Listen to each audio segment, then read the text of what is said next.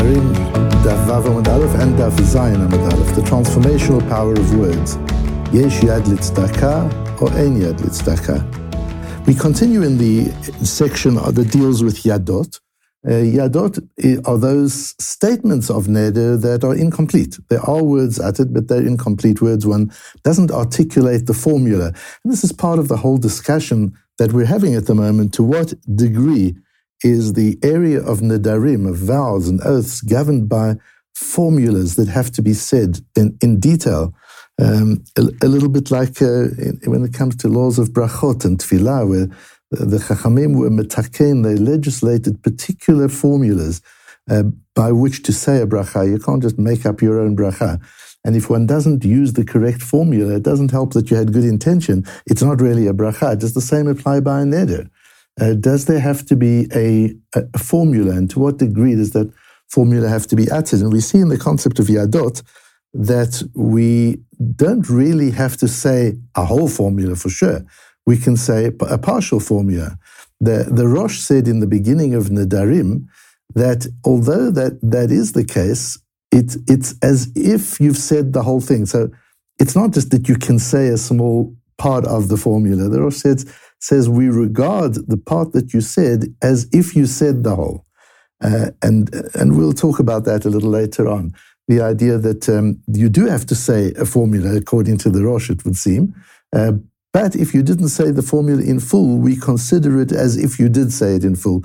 And that's the idea of Yadot. And today we're going to go a little bit further into this idea of Yadot, of a partial statement, a statement that is incomplete when it comes to the principles of Neder.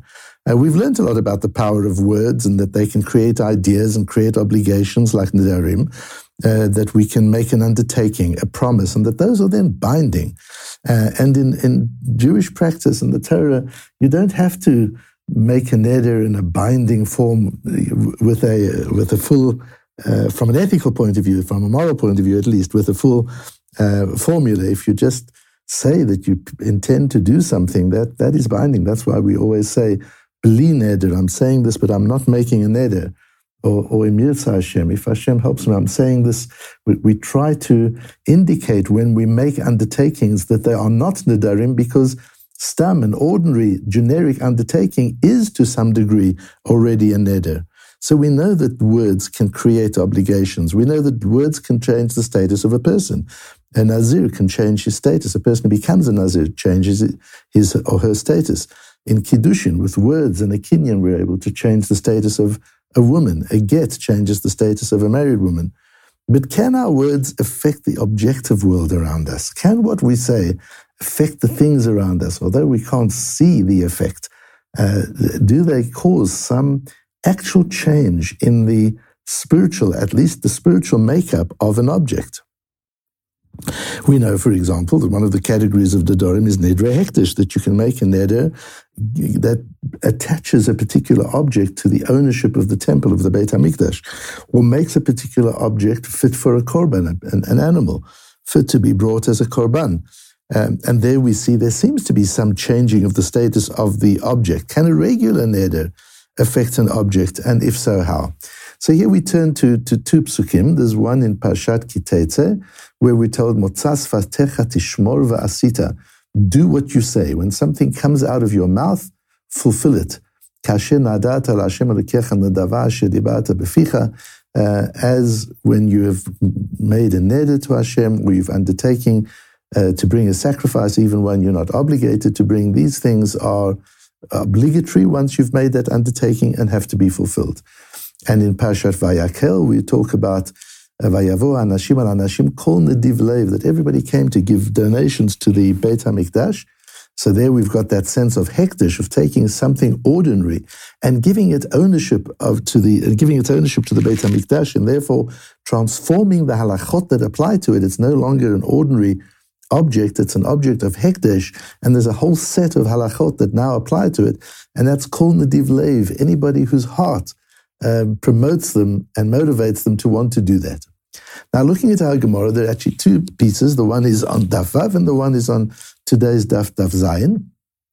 The first one is the Gemara brings a brisa that says if a person just says Harezu Chatat, Harezu Asham, in a situation where he's not chayav, a person is not obligated to bring a sin offering. But he says, this is a sin offering.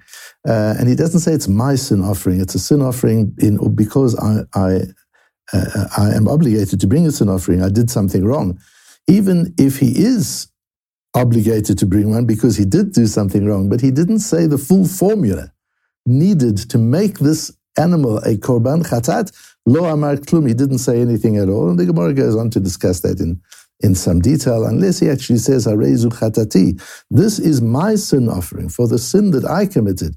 Then it takes effect. But just to say it partially doesn't work, from which the Gemara wants to prove that we don't use yadot in this case. He has said part of the formula, but not the full formula. And we see the Brisa says that's not good enough. We also need a Gemara in Shavuot, where the Gemara says, Shavuot, by the way, is a different Masechta in a different Seder, the Seder Nezikin, that deals with Shavuot, which is also an oath or a vow.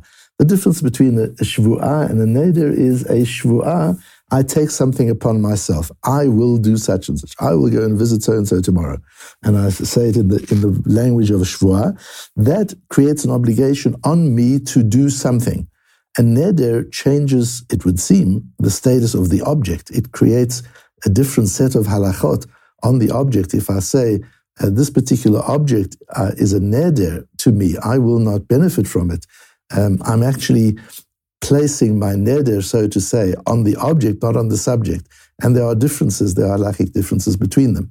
So in Masechta Shavuot, the Gemara says from the posuk that we learned, Motzas fatecha tishmor va'asita, you must fulfill anything that comes out of your mouth.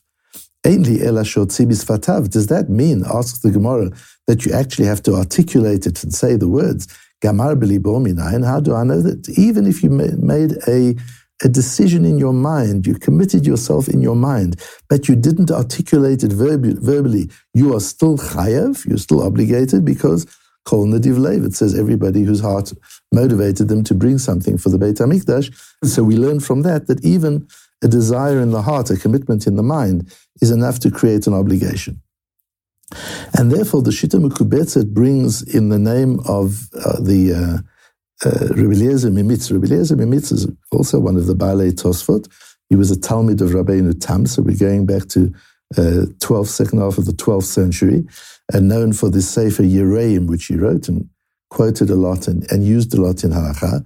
And the Shita Mekubetzet brings a question of the Rabbi Eliezer Mimitz, who says, if a korban has to be brought, even if you only thought it in your mind, as the Gemara says in Shavuot, you didn't even say anything, you only thought it in your mind, why are we even discussing yadot? Why are we even discussing whether if a person says, Harezu chatat, this is a sin offering, but you didn't say my sin offering, you didn't use the proper formula, it isn't a chatat, it doesn't work. Asks Rabbi Eliezer Mimitz, who cares what he said? He had in his heart, he knew what he wanted to bring. Surely that's enough to obligate him. And he asks a similar question on Daf Zayin, where the Gemara goes into the question of tzedakah. Tzedakah is another area of neder. A person makes an undertaking to give tzedakah, or as the Gemara says there, he says, Hadein zuz ali tzedakah, v'hadein nami. Person says, this zuz is for tzedakah, and he says, and this zuz as well, but he doesn't specify, does he really mean that the second zuz should also go to tzedakah, or did he have something else in his mind? And the Gemara goes into that to discuss, is there a yad for tzedakah? When you give tzedakah and you say it partially, you don't actually articulate that I want this dollar note to be given to tzedakah, or I want this $100 to be given to tzedakah. If you don't actually articulate it, is it binding? Is that a kind of a neder? Because it's a yad, it's a partial articulation? Or do we say, ein yad li tzedakah? No, in tzedakah you've got to actually say it in full, otherwise it doesn't count in tzedakah. And once again, Rabbi Eliezer Mimitz says, why are we talking about whether you said it in full or you didn't? In tzedakah as well, surely it's governed by kol nadiv lev, that anybody whose heart intends it as tzedakah, that should be sufficient. And we have an even better articulated question, very similar question. Strangely, he doesn't mention the Sefer Yereim, but the Avnei Nezer was the founder of the Sochotcheva Chassidus in the 19th century. He was a Talmid of the Kotzker Rebbe, wrote some very important halachic sforim. The Avnei Nezer is one, which is a set of Shalos and Shuvas. The Iglei Tal is a sefer that he wrote on Hilchot Shabbat, which is a classic and something that is used. A lot of the Mishnah Berurah is based on the Iglei Tal and other works of Shabbat. It's an incredibly important work on the Melachot of Shabbat. So the Avnei Nezer asks a similar question also in the area of tzedakah. Surely it's enough just to have in mind. And he answers something very foundational based on a Rambam. He answers, the kol nediv leiv alot, hainu sheyitchayev lahavi avalo sheyachul alav shem korban. It's true that by merely making an undertaking in your mind, you are obligated. You have a moral obligation, you have a halachic obligation. If you've said, I'm going to give $100 to tzedakah, you are obligated to do that even if you didn't mention anything. But that's an obligation on you, something like a shvu'ah. You have said that you will do it, so you are obligated. But there's no specific set of halachot that are attached to a specific $100 bill or to any such object. That is only aval lo she'achul alav shem korban, but that is only if you articulated it. So the Avnei Nezer teaches us that for you can create obligation with a thought. You don't need mind for that. Merely thinking about it can create obligation. But to actually change the status of an object and apply a new set of halachot to that object, such as to make it a korban, to make it tzedakah. That's why the Gemara is talking about a case of where he says, that this particular zuz is for tzedakah. He says, Hadein zuzah litzedakah v'hadein nami. We're talking about a person who wants to attach hilchot tzedakah to an object. He wants to change the status of an object to an object that has different halachot. The object becomes an object of tzedakah. For that, you have to actually articulate. To have physical impact on a physical object, you must articulate physical words. But if you want to create an obligation on yourself, a moral and halachic obligation on yourself, that can be done with a thought alone. And we see that in the Rambam, where the Rambam says in Maaseh HaKorbanot, that b'nedarim u'nedavot eno tzarich lotzi b'sfatav klum, ela im gamar b'libo, v'lo otzi b'sfatav klum chayav. When it comes to nedarim and nedavot, you are obligated even if you didn't mention anything, if you just decided in your mind. Ketzad gamar b'libo shizu ola. You decided in your mind, this is a korban ola, or sheyavi ola, I'm going to bring an ola. Harei ze chayav lahavi. You have to bring the ola. You have to do that. You've created an obligation. Shneimar kol nediv leiv, yeviyah b'nedivut leiv, yitchayev lahavi. So you see from the Gemara in Shavuot that mere decision in one's mind obligates one to bring. But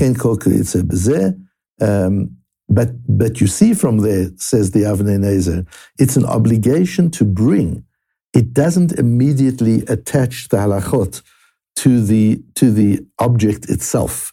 And one of the differences would be, the Avnei Nezer explains, if a man made such an obligation, a man said, I want to give $100 to tzedakah, or he had that in his mind, there's obviously no obligation on the part of his heirs. If he were to die before he fulfilled his promise, his heirs don't have to fulfill that promise. There's not even a moral obligation on them to do it, because that was his own personal obligation.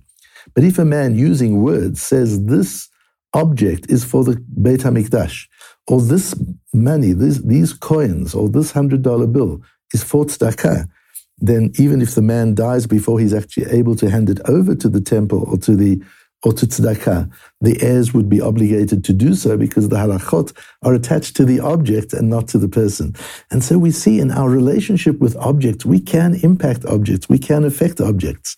There's the famous Mesilat Yesharim, Moshe Chaim Luzzatto, at the end of the Mesilat Yesharim, where he talks about the fact that a person who is a kadosh, a person who's kadosh b'darchehem v'chol ma'asehem, a person who is holy and sanctified in their ways and in everything they do.